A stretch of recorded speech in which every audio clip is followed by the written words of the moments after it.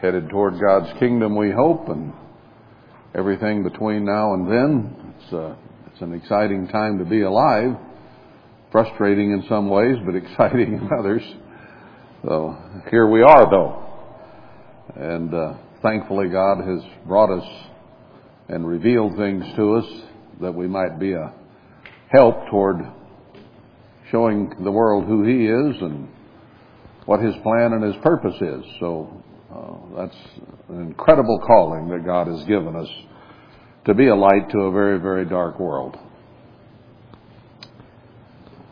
This is the fourth Sabbath in the 7 Sabbath count toward Pentecost. So 3 more after this, and the next day is Pentecost on June 20. So 1 more checked off. Today let's go back into Mark 13, where we left off last week in discussing this end time and where we really are in it. He gives us some clues here, both here and in Mark 24 and Luke 21, which are parallel stories. Some differences, and I went to Mark because we often don't turn to it. We turn to Matthew 24 or Luke 21, it seems, first, because Mark does not give quite as much detail, but on the other hand, some of the things he says are a little bit different. So we compile it all and get as clear a picture as we can. I think we came back down to about verse 7 and down. When you'll hear of wars and rumors of wars, be not troubled, for such things must needs be, but the end shall not be yet. We've been hearing of all kinds of wars now for quite some time. And this nation has been involved in war almost throughout its entirety. It's very rare that we haven't been at war. We may not think of it today, but we're still at war in Afghanistan, to one degree or another in Iraq and in Syria, and involved in wars in other places like Somalia. We have our hand in stirring all kinds of things around the world as the hammer of the whole world. So you'll hear these things, but the end isn't yet. And he goes on to explain more of what he was saying there about wars and rumors of wars. For nation shall rise against nation, and that creates rumors of war and war. Kingdom against kingdom. So warfare and then natural disasters. There shall be earthquakes in different places, and there shall be famines and troubles. These are the beginnings of sorrows. These are the things that show you that it's drawing near, and it's the beginning of this whole thing. Of course, there have been earthquakes, there have been famines throughout history. But earthquake and volcanic activity is increasing very rapidly and has been for about 4 years now. And there are all kinds of hot spots building up. And now we're beginning to see not only famine in some places that traditionally have had famine, Africa and the Middle East, various places, but now we're seeing food shortages and forecasts of famine, even in this breadbasket of the world, really. I read articles all the time about shortages here and shortages there, and how the price is going up and up and up. Crops being destroyed. Read about Lake Powell and Lake Mead and how low the water is getting, and how this is the worst drought in a long, long time here in the Southwest. I was even warned recently we ought to check the depth of our wells here. They had remained, since we drilled them, at about 26 feet static water level. But somebody said they'd been hearing different stories from cane beds since you've got all these new wells being drilled all over. And I need to make it a point that we ought to check our depth in our wells just to see what is there. I do believe that God put us in a place where we'd have enough water to last as long as we need it here. But still in all, there is a real drawing in this aquifer that is here.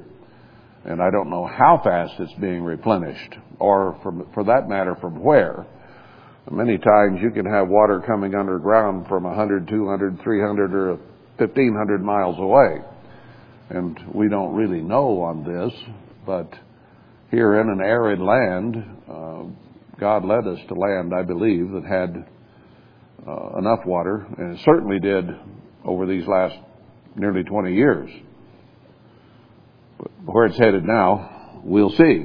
But with droughts across the country, California is in serious trouble, parts of it, in producing, and in the Middle West and so on. They're having weather that's creating problems for farmers, and some aren't even planting this year. They said there's no sense in it. Don't even bother. So we see these things increasing now, not only around the world, Somalia or wherever, but even here, it's developing. And you've already seen the rise in prices, and they're going to get worse and worse and worse. So you'll see these things, and these are the beginning of sorrows. So as you see this, know that the process is now in place. It's working. When we can see it here in this nation that was given the greatest blessings of any place on earth, and it's developing here, you know that the time has come. Now, how is it only the beginning of sorrows? Well, it escalates from here down to the 7 last plagues, where most of mankind that still exists is going to be destroyed. So each page that turns, it gets worse. But it's important for us to understand that we are now within the process. It isn't something to think about or wonder when. It is now here.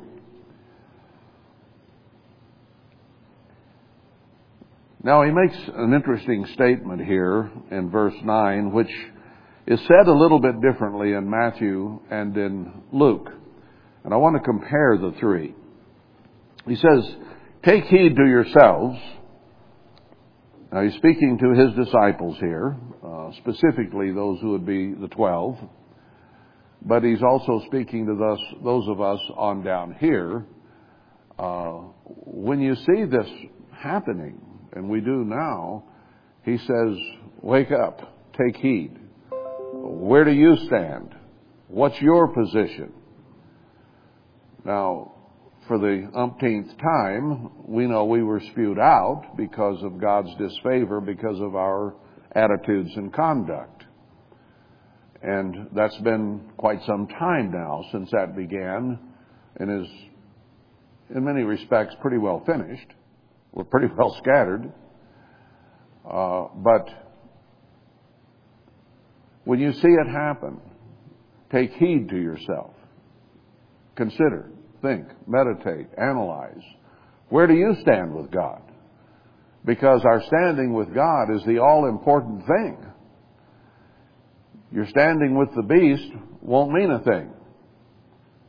People are wearing the masks to be in concert with the rising beast. Now they're taking vaccines to be in concert with the rising beast. And they will continue to be taken in by that until the whole world, save those who are written in the Lamb's Book of Life, are worshiping the beast and Satan. Because it's a process.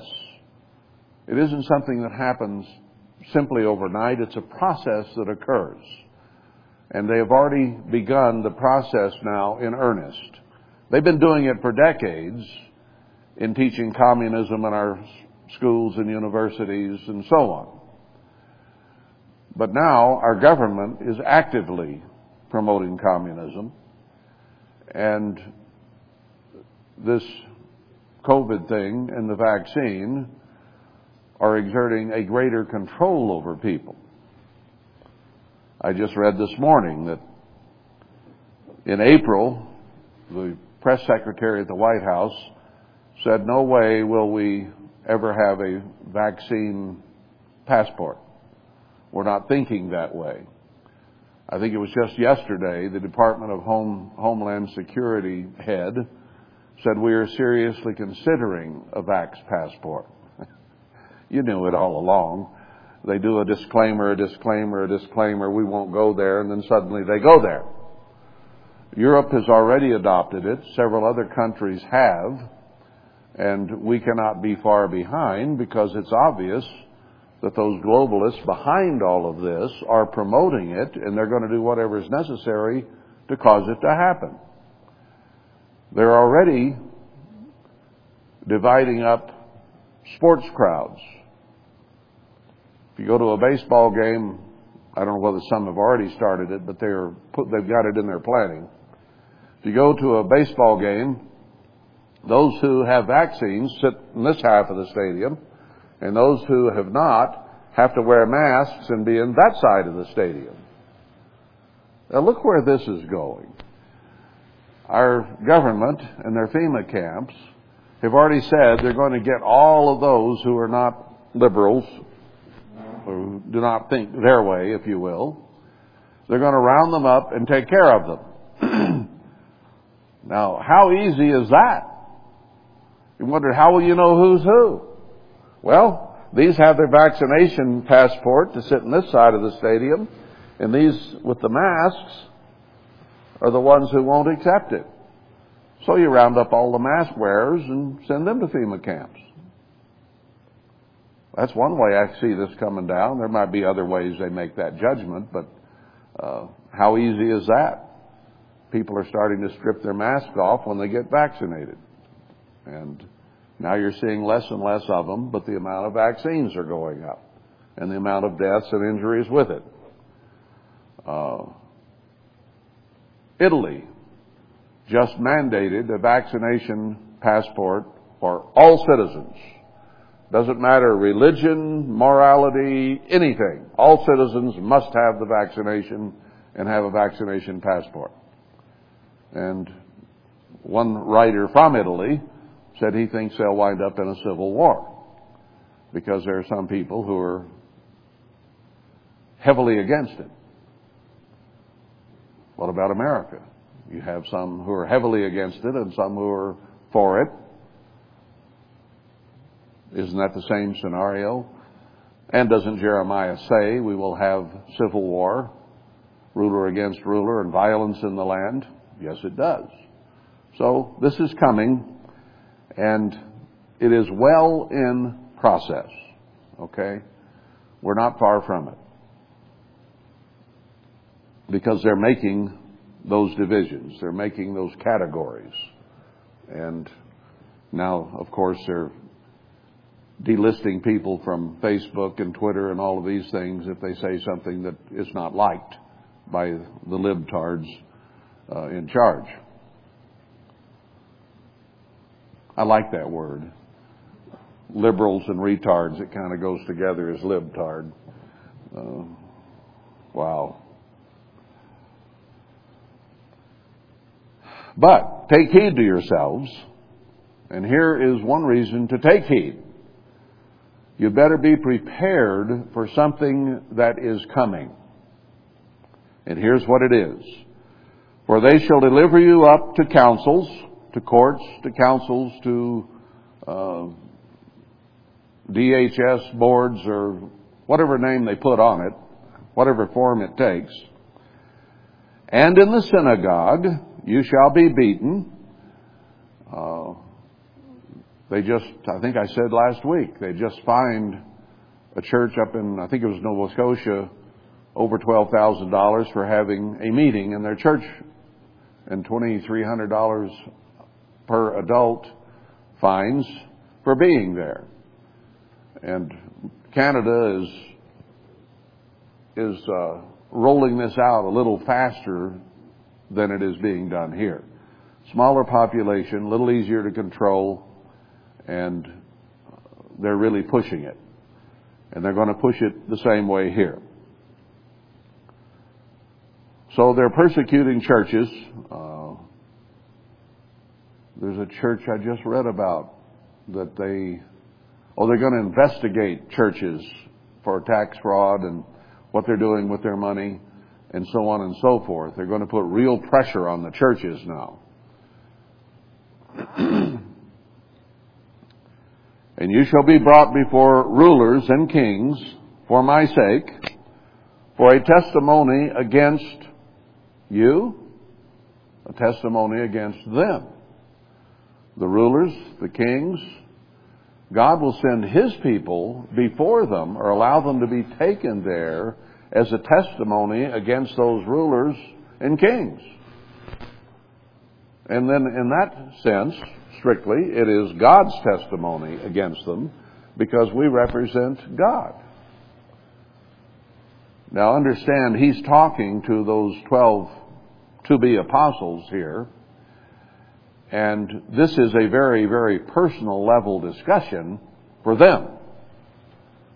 But at the same time, He's also explaining about the end time, which it became very obvious was not then. Those men were brought before kings and rulers and councils, and they did have to speak up. And that is a testimony against those Romans and whoever it was that they went up against at that time. So this was fulfilled in their lifetimes. But prophecies have a way of being fulfilled over and over again until the final and most dramatic one. Now, we'll see in a moment that this is also mentioned in Daniel, which was a book sealed up until the end. So the things written in Daniel weren't going to happen in that sense in those apostles' day. It was a prophecy for the very end. Now, Daniel does repeat that some will be martyred and killed and so on. And yes, in that sense, it was a prophecy that was fulfilled. But when you grasp that Daniel, in a bigger sense, is sealed up and was sealed still at that time, then these prophecies here are more specific to us, and so are the ones in Daniel and Revelation. Because all the apostles, by the time the book of Revelation was written, were dead except John, who wrote it. So obviously the things he wrote weren't for James, Peter, and the rest of them. They were for us here at the end. So when he says, listen up and take heed, he's talking to us here, not just to those apostles. They needed to take personal warning, but this is for later. And he's talking about the end time, and he knew that the end time wouldn't come in their lifetimes. They thought it would, but he knew better. He let them think it, so they did need to take heed to themselves as well, okay? But it's meant even more so for us because things will be far more dramatic here at the end than what they were in those men's lives. And then he says the gospel must be first preached, published among all nations. And in one sense, that was partially fulfilled by those men who went to Jew and to Gentile. They didn't go to the entire world, I don't believe. I've not seen history of it. But the world around here, and even in Europe and the Middle East to some degree, I do believe they went. They traveled back and forth across the ocean to preach to Israelites who had been taken over there captive and were still there. So they were scattered, as Peter said, and I think James said, maybe it was James more so than Peter, to those scattered brethren. So to some degree it was through travel about the world, let's say, maybe not to all the world. He says, when you see these things, take heed, and they're going to do this to you. Now let's go over to Luke 21 and see what he says. Verse 10, he said to them, nation will rise against nation, kingdom against kingdom, and all these natural disasters. And then 12, he says, but before all these, they shall lay their hands on you. Now, Mark did not address time here specifically. He just mentioned these events and said that this will happen. Here in Luke, whatever he said in the Hebrew, it's been translated as before.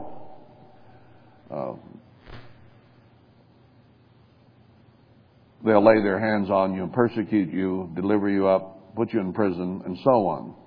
And it shall turn to you for a testimony, a witness against them, and a testimony of God through you, saying essentially the same thing. But he says before. Now if you go back to Matthew 24, he puts it just a little bit differently.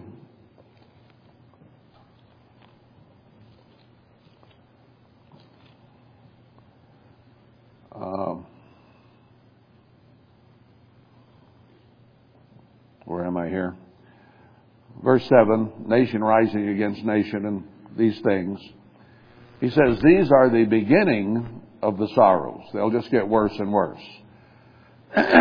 So you'll see them, then shall they deliver you up to be afflicted and kill you, and you shall be hated of all nations for my name's sake. So he says these things will happen, and then you'll be delivered up. Luke says before these things you'll be delivered up. And Mark says they're going to happen, but he doesn't say exactly when. So you have three different accounts put a little bit differently. I meant to check that one in the Greek and see what the words were in each one of those cases. But I take it from, and you see this quite a bit if you compare the four Gospels. They'll have it written a little bit differently, put it in their own words. So what I would take from this, whatever the Greek might say, is that we face persecution and difficulty before, during, and after. This is something that to some degree will occur ahead of time, to some degree during these things, and certainly after these things it'll get worse and worse and worse. So before, during, and after I think would fit here. And just one example popped into my mind, and that was when the state of California came after the church and tried to take it over completely and essentially to destroy it. In the 79 it was. There's one episode where it occurred before any of these things began to happen in the way that they are today.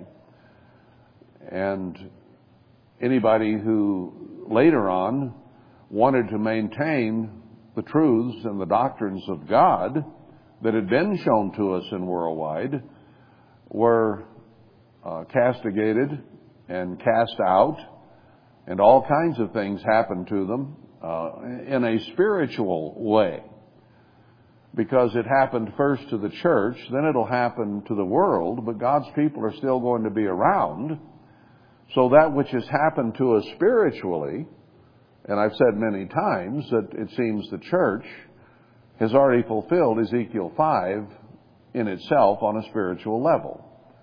A third of us have died of spiritual famine, a third of a spiritual sword, and a third being taken captive back out into the world in various ways. So you look at the church and it's been decimated down to about 10% remnant.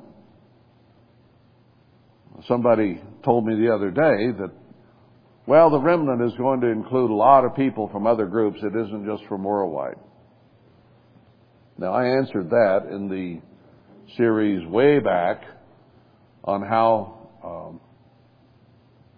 exclusive is the church. It became an important issue.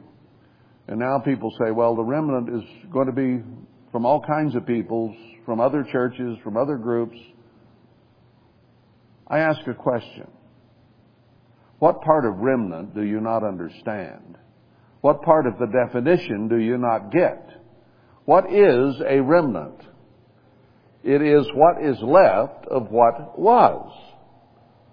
There was this. Now this is all that remains.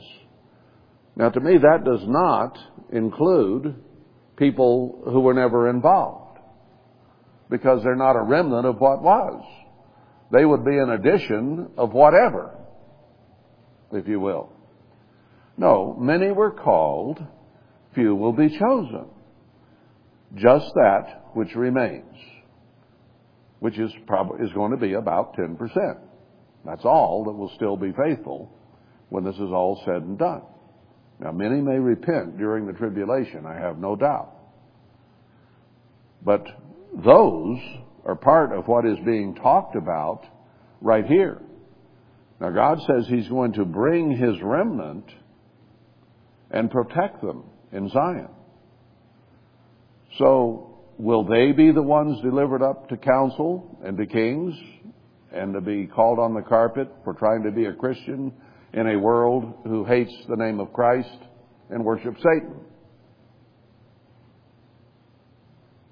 I don't think so. Pray that you be accounted worthy to escape all these things. So some will be accounted worthy and will escape it. So he's talking in general here. I'll go back to Mark.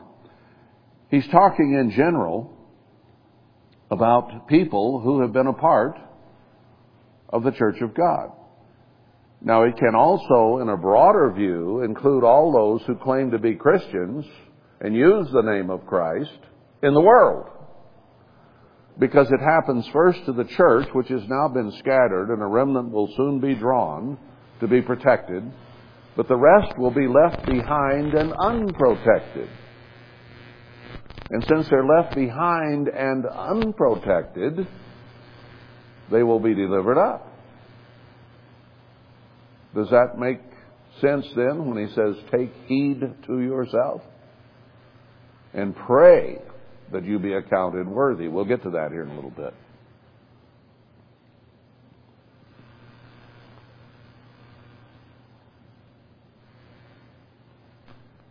And then he says the gospel must first be published among all nations. So you're going to see all these troubles start coming, and they're going to get worse and worse. And the persecution against anyone using the name of Christ has begun. They're calling them up before the courts. They're calling them up before magistrates. And they will, with those who are Sabbath keepers, feast keepers, anyone who was part of the Church of God and still perhaps nominally is in some way. The gospel must be preached, published among all nations. But when they shall lead you up and deliver you up, take no thought beforehand what you shall speak, neither do you premeditate, but whatsoever shall be given you in that hour, that speak you, for it is not you that speak, but the Holy Spirit. Now, if this is those, or that, or not the remnant, but the majority that is left behind, will God still recognize them for what they have been? Will He still give them a certain amount of understanding? Because He wants them to repent, right? There in Zechariah, I think it's 12, I always can't remember the exact chapter, indicates that about a third will repent during the tribulation. But now this is before, apparently, the gospel begins to be preached. Now there's something right there that tells you Herbert Armstrong was not the Elijah to come, and he did not preach the gospel around the world as a witness and the end come. Because he preached what he preached, he did what he did, which was a calling work, not a warning to the whole world. A calling work. He accomplished that, and the end hasn't come. So he says when it is preached around the world as a witness, the end will come. And it hasn't. So he must not have done it. That's been 3 decades ago. More than that.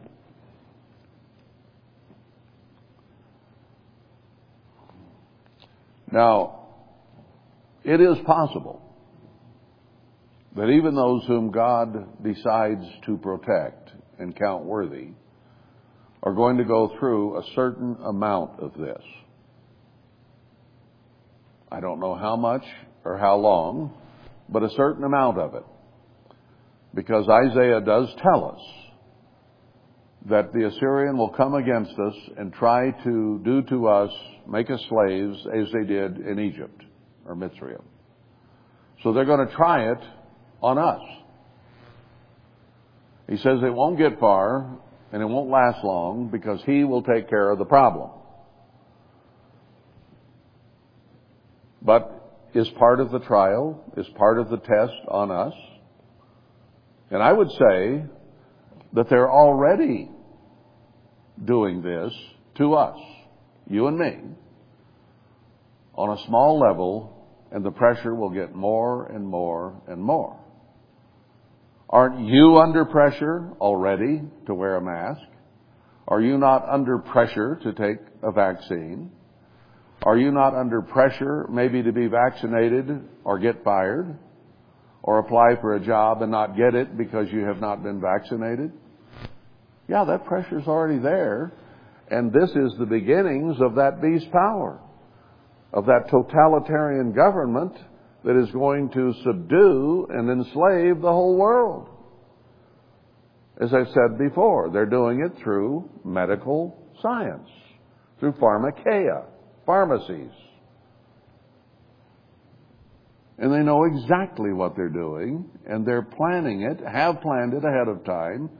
Now it is being instituted. So that great power, even though we don't know who the two leaders are yet, are behind the scenes. They're very much alive as human beings, probably getting old as human beings, because they've been part of this and part of the planning of it for a long, long time now.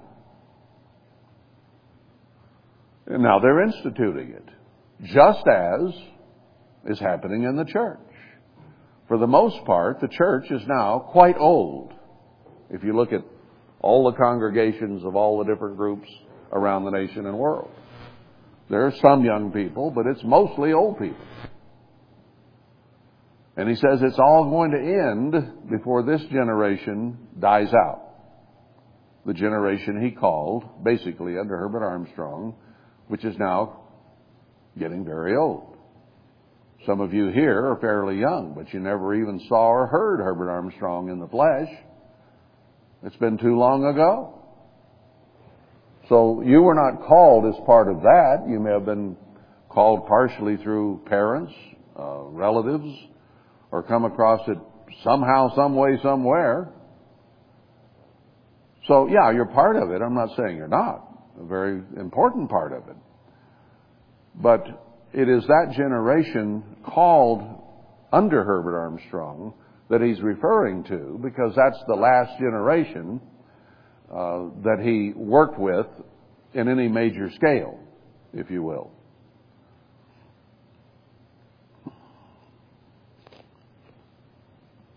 So we should expect a certain amount of pressure. When does it end? How do we escape it?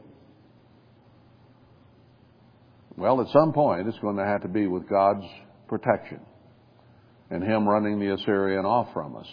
Micah 5 talks about it. He says the Assyrian will come at you, and I will send out 7 or 8 prominent men and turn them to flight. So 7 or 8 against this whole millions of the world and their armies? It's God's power. It isn't 7 or 8 men's prowess as warriors. It's God's power.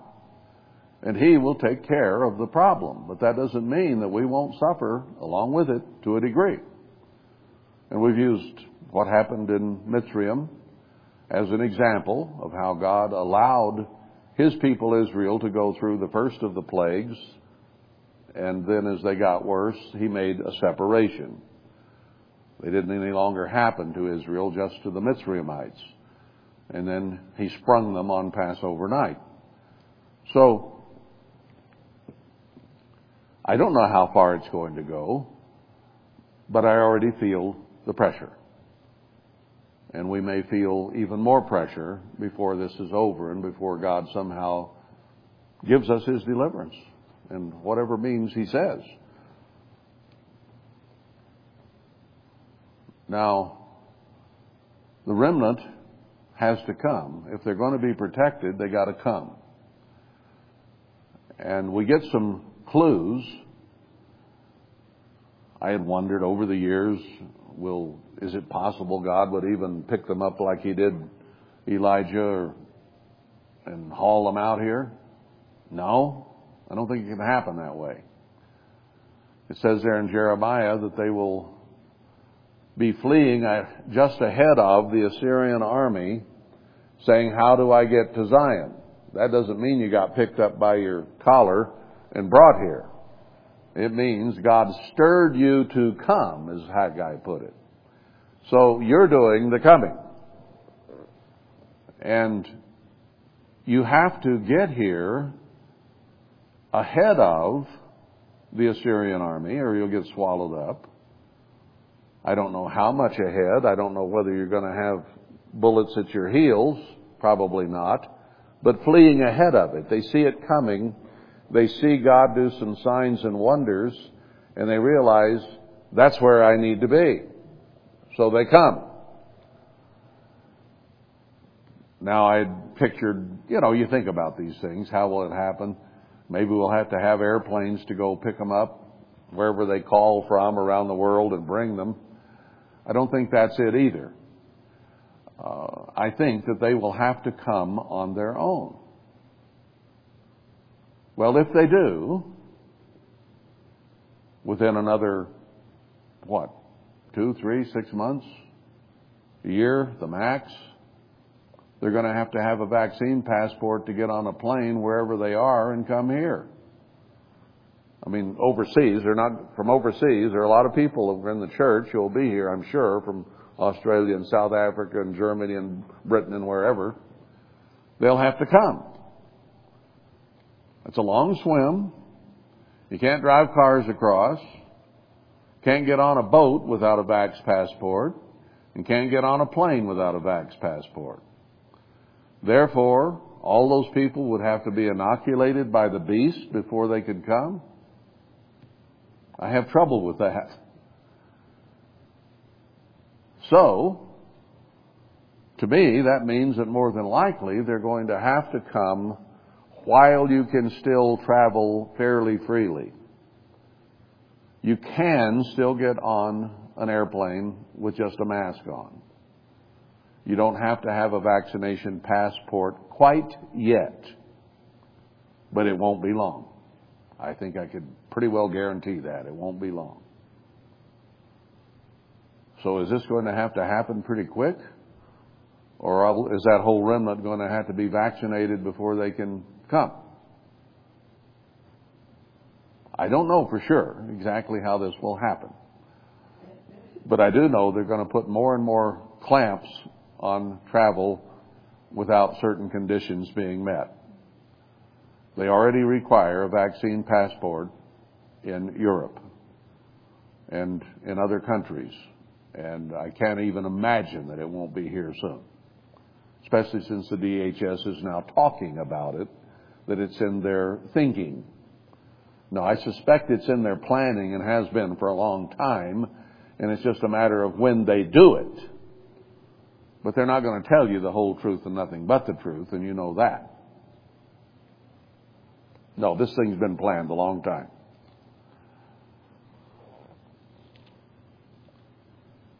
So, take heed, anybody who is seeking to serve God. Whether it comes on us a bit, and then as we get relief, or whether it's on those who are in the tribulation, which it will be on essentially 90% of those who were called. Don't worry about what you're going to say. If you're in tune with God in any way, form, or fashion, He will supply what you need. Doesn't He say in the sample prayer, "Give us this day our daily bread," that which we need? Well, this is included in principle in that. Give me the food I need. Give me the spiritual food, the words I need. It could refer to that which goes in your mouth, your daily need. It could be the daily need that comes out of your mouth. Whatever we need needs to come from God. That it will be His Spirit that leads us to know what to say in any given circumstance. Now, the brother shall betray the brother to death, and the father the son, and children shall rise up against their parents, and shall cause them to be put to death. They're going to have a system. They're going to have social media scores. And they're going to have the kids trained, and already have to some degree, see something, say something, to rat out your parents and cause your parents to be put to death, their own children. Now, Christ told us very clearly that we had to put Him first, ahead of father, mother, brother, sister, any relative, any acquaintance, any human being. We have to put Him first.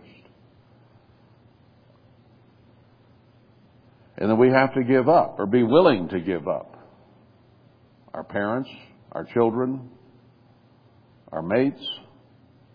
That's what He's talking about here, in order to serve Him. Now, I've preached that pretty powerfully, actually, over the last 20 years, essentially since we've been here.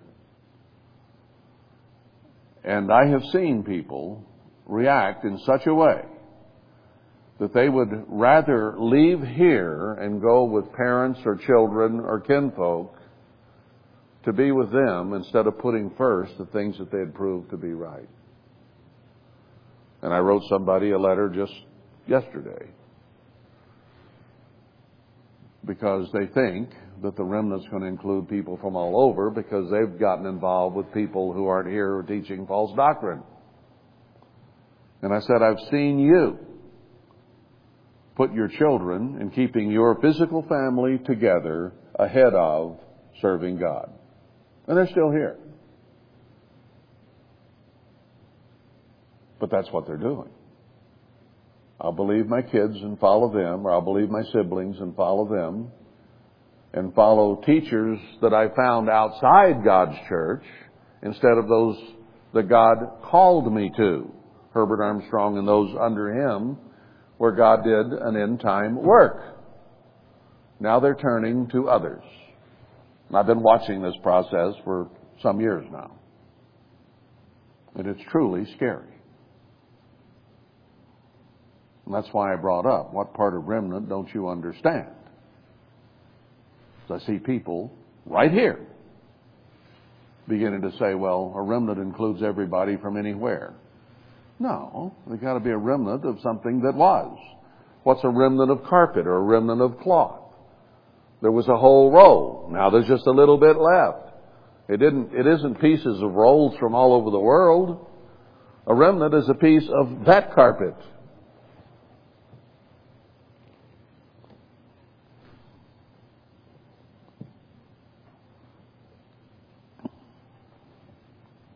Now let's get back to this.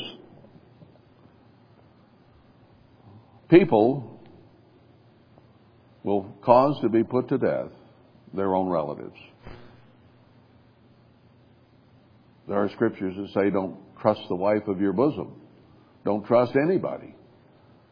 When women start eating their children in their afterbirth, that's about as bad as it gets. Mothers tend to love their kids. And when they will kill and eat their own baby, things have gotten pretty dire.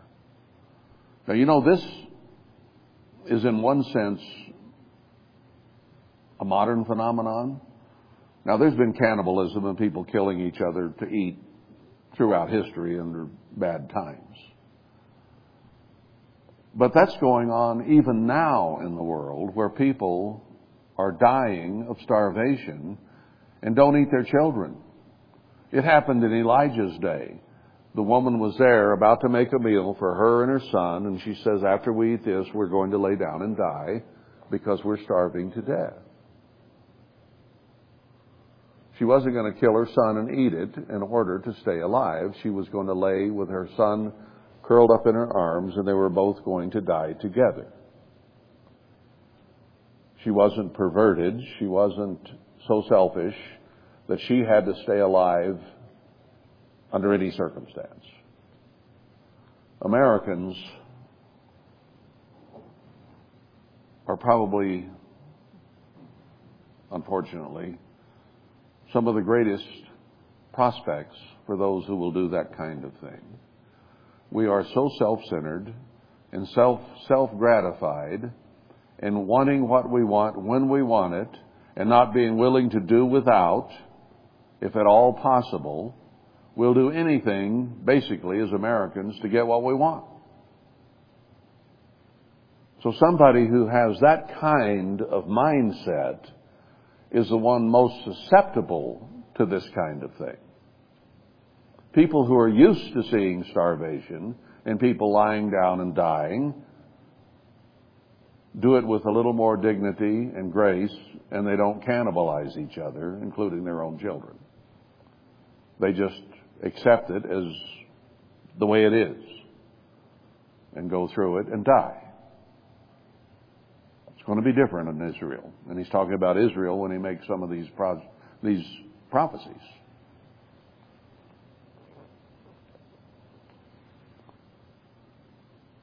So who do you trust? God in heaven. Take heed to yourself. Be close to God in heaven, because your own family will turn you in and will cause you to be put to death. Your own children whom you've loved will do that. Why would they do that? You'd think, that can't be. How is that possible? Well, we've had several generations of kids now, especially the last one or two, who have been trained to rat on their parents. And they've been trained to get what they want. So having been trained that way, it's not any great step for them to do it. And I read reports now and then already where kids are turning in their parents. Or maybe they get spanked or disciplined, they turn in their parents so that the state will come take them away. Yeah, this thing is happening. How can it happen? Pretty easy.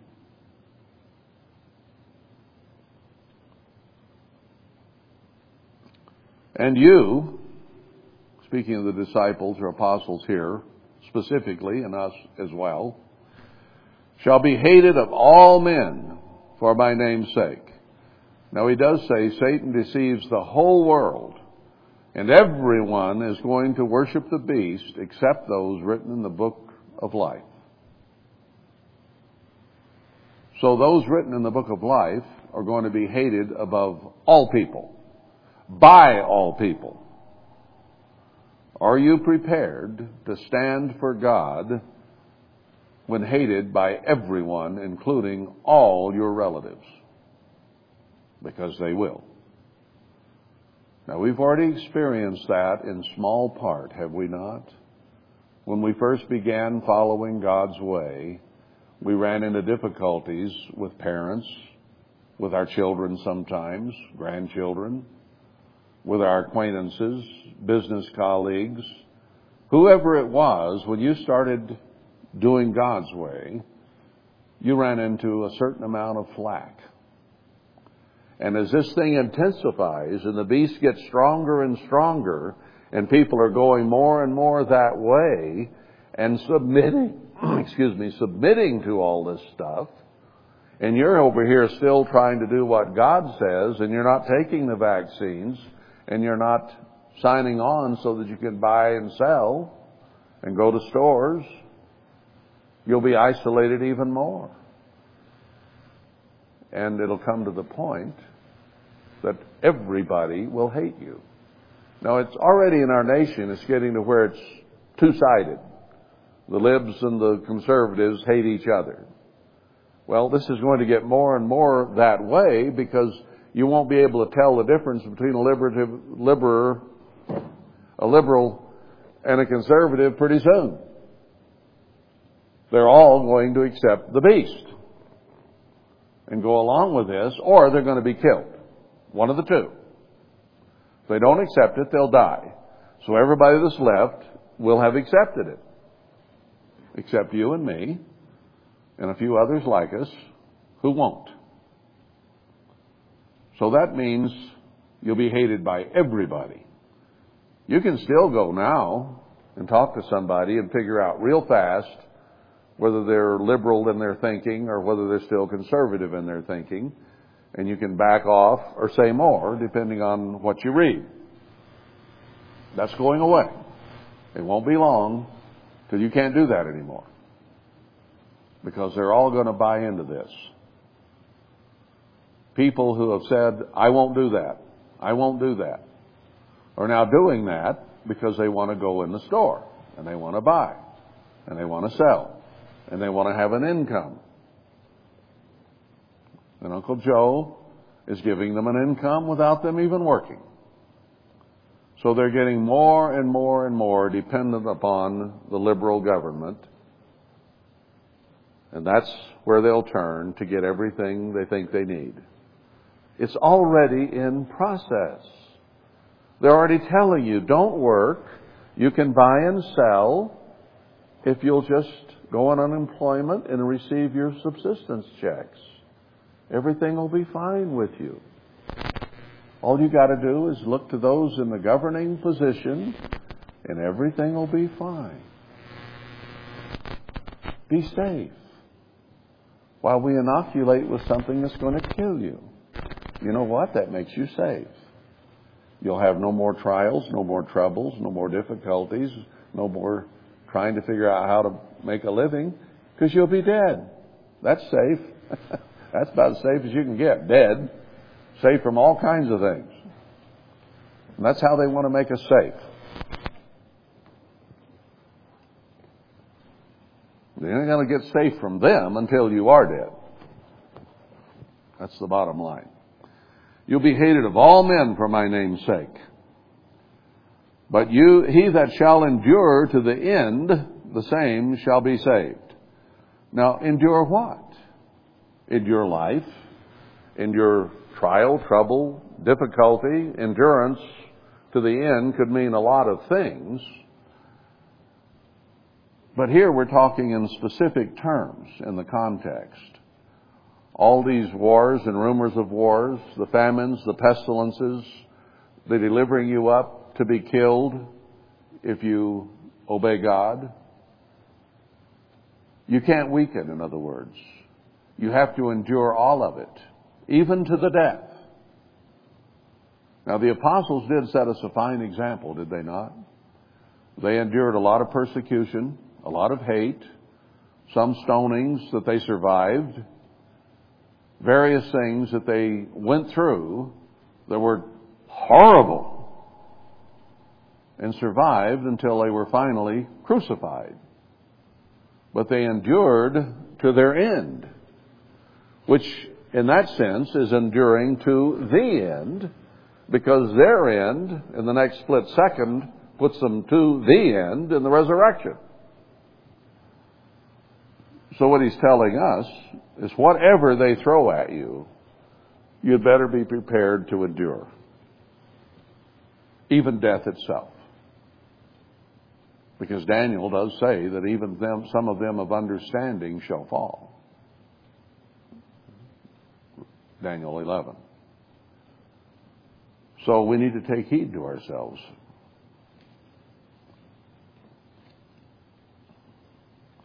You endure to the end, you'll be saved.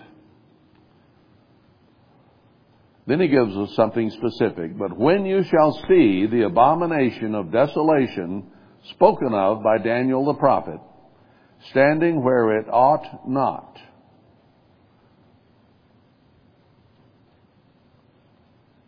Now, that occurred in history when Antiochus Epiphanes slaughtered a swine on the altar in the temple.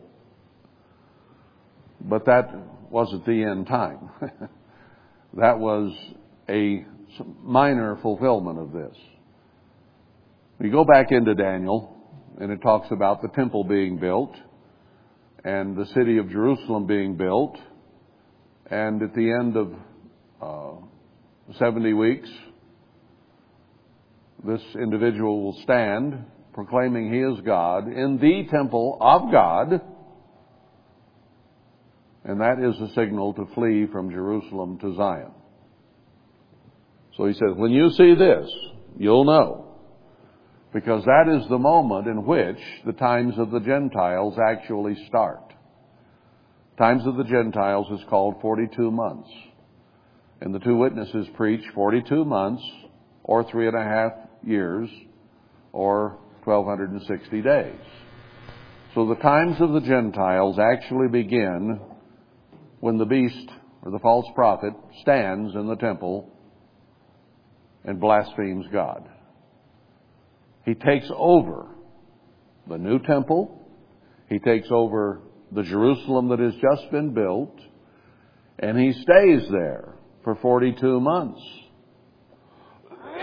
I suspect he will take over the temple vessels. He'll take off all the gold and silver of Solomon's mines, which are soon to be shown. He'll take over all of it.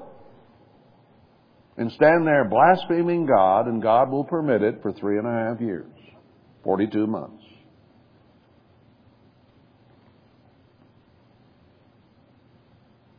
And we had better be paying attention and flee to Zion, which is what he says we must do.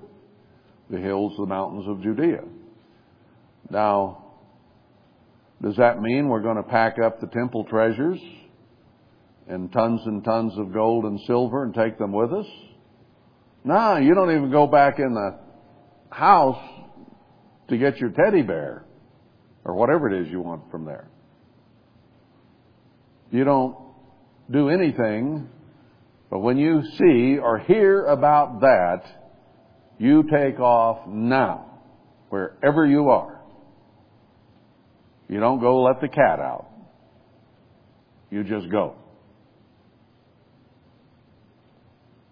When you see that abomination of desolation spoken of by Daniel the prophet, standing where it ought not, in the temple of God, it oughtn't to be there. Let him that reads understand.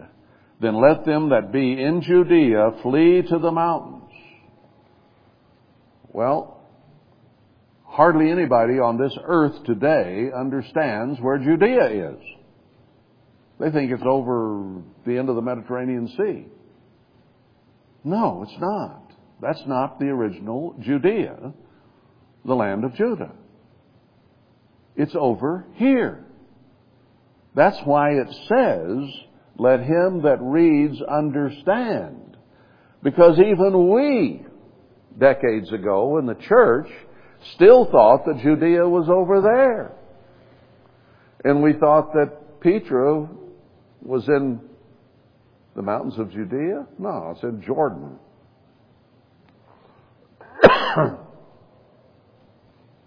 That's not Judea over there. It's a false Judea. It's a copycat Judea. The promised land doesn't even begin to fit over there. It's too big for that nation. It just won't fit there. So there's very, very few who read this who will understand. And it's only about a 10% remnant of the church who even understands. And they will have already come to build Jerusalem and to build the temple. And when that is done, the beast will take it over and they will flee from there. You better know where Judea is. And you'd better know where the mountains of Judea are. And you'd better know where Zion is. If you don't know those three things, you don't have a chance. You better know where the real ones are. Because I think he's implying very strongly here that not many will understand. And they won't have a clue where to go. Most of the church today still does not have a clue where to go. 99.99% of it don't have a clue where to go. About 10% are going to wake up shortly now and realize, because of things they see, that God is going to do where it is, and they'll come. And they'll learn where the true Jerusalem and the true Zion are in the nation of Ephraim. Jeremiah 31, the watchman will stand on Mount Zion in Zion and proclaim this, that they're to come to Zion. Well, Zion is obviously in Ephraim. And the original Judea is in Ephraim. Ephraim is a bigger country now, but it was smaller then when before the Promised Land was expanded. It started out Joshua size when it was divided. And then God said there in Deuteronomy and I think three other places that I will expand it. So now it includes the whole continent basically.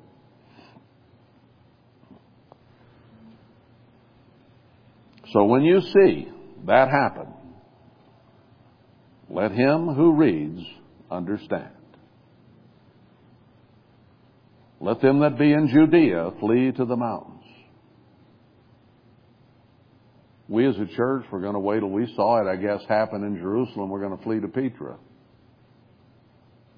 We considered that to be Judea and Petra to be the place. Ignorant.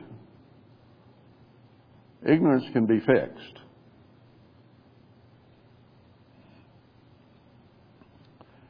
Let him that is on the housetop not go down into the house, neither enter therein to take anything out of the house. And let him that is in the field not turn back again to take up his garment. Maybe it's a hot day and you're working in the field, so you shed some of your clothes and you don't have much on. You don't go to the edge of the field and grab your clothes and then go. When you see that happen or you hear about it, you go now. No delay. I don't care where the kids are. You don't go back to the house or in the house to get the kids.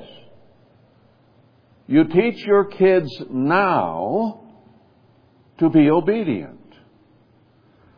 So that as you turn and go, you holler, "Kids, come on!" And they will come.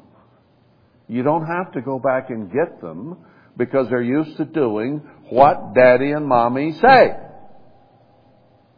Now there's you a critical reason to cause your kids to be obedient. There have been some parents who've seen their kids running out in the street and they holler, "Stop, come back," and the kid keeps running and gets killed. There are others who have trained their kids, when I speak, you do.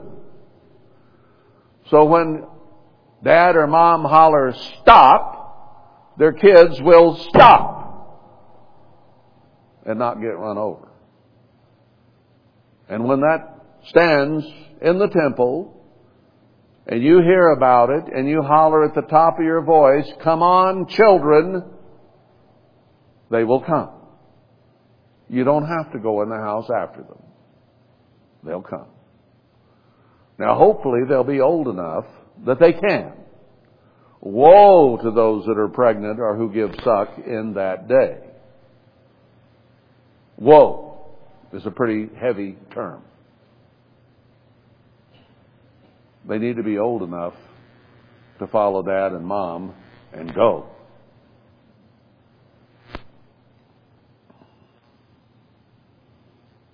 Don't even pick up your garment. Just go. But woe to them that are with child and to them that give suck in those days. Pray that your flight not be in the winter. That one looked up indicates bad weather, cold weather, difficult weather circumstances.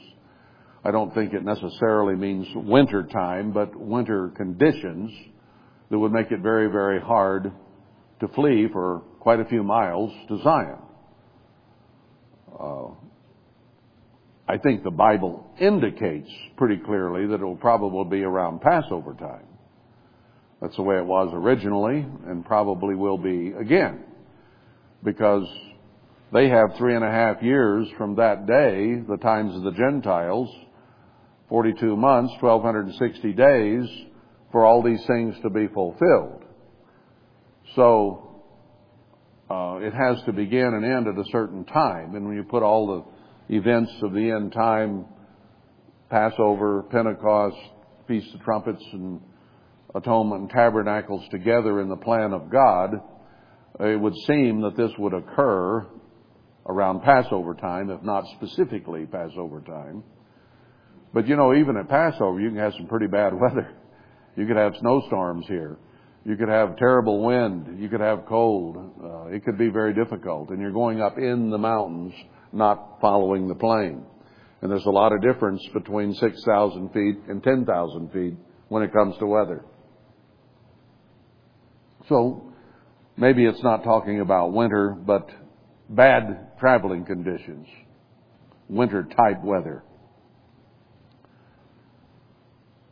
For in those days shall be affliction, such as was not from the beginning of the creation which God created to this time, neither shall be. So up until the time that the times of the Gentiles officially begins, when the false prophet stands in the temple, that'll be when it really gets bad. Because Satan will have his leaders standing in the temple of the living God with all power over everything. And Satan's sworn project is to destroy all mankind. That's what he has in mind. He does not want anybody to be in the kingdom of God. He wanted to be God. He wanted to be the kingdom of God. He wanted to put God down and take total charge. And now he sees and knows that God is creating more gods. Oh, and that frosts him. He wants all human beings dead. Physically dead, and he would hope in a lake of fire, and spiritually, eternally dead. That's what he wants. And he will be in total charge then. God will allow that. And the Gentiles are going to hate Israelites completely and totally. And you already see that. If you're a white man, then you are in your own privileged class, and the rest of the world wants to see you gone. A WASP, white Anglo-Saxon Protestant. That's who they want to see destroyed. We're the ones that are racist in their view. Now, if they want the whole white race wiped out, are they not being racist? Well, okay. But you are what you are, and you call it as you see it. And they see us as the problem. So the whole Gentile world will turn against Israel wherever she is and seek to destroy every Israelite. That will be their first goal. That is Satan's first goal. When he's kicked down for the last time as our accuser, the very first thing he's going to do is go after the remnant of the church that is left behind. And in fact, he's going to send an army when she flees after her to try to kill her. That's the first thing that happens when the false prophet stands in the temple. Try to kill all those people that are trying to get away. That's why you got to hurry. Satan will have his army coming after you. And he says it'll be swallowed up. But don't let it run over you before it gets swallowed up.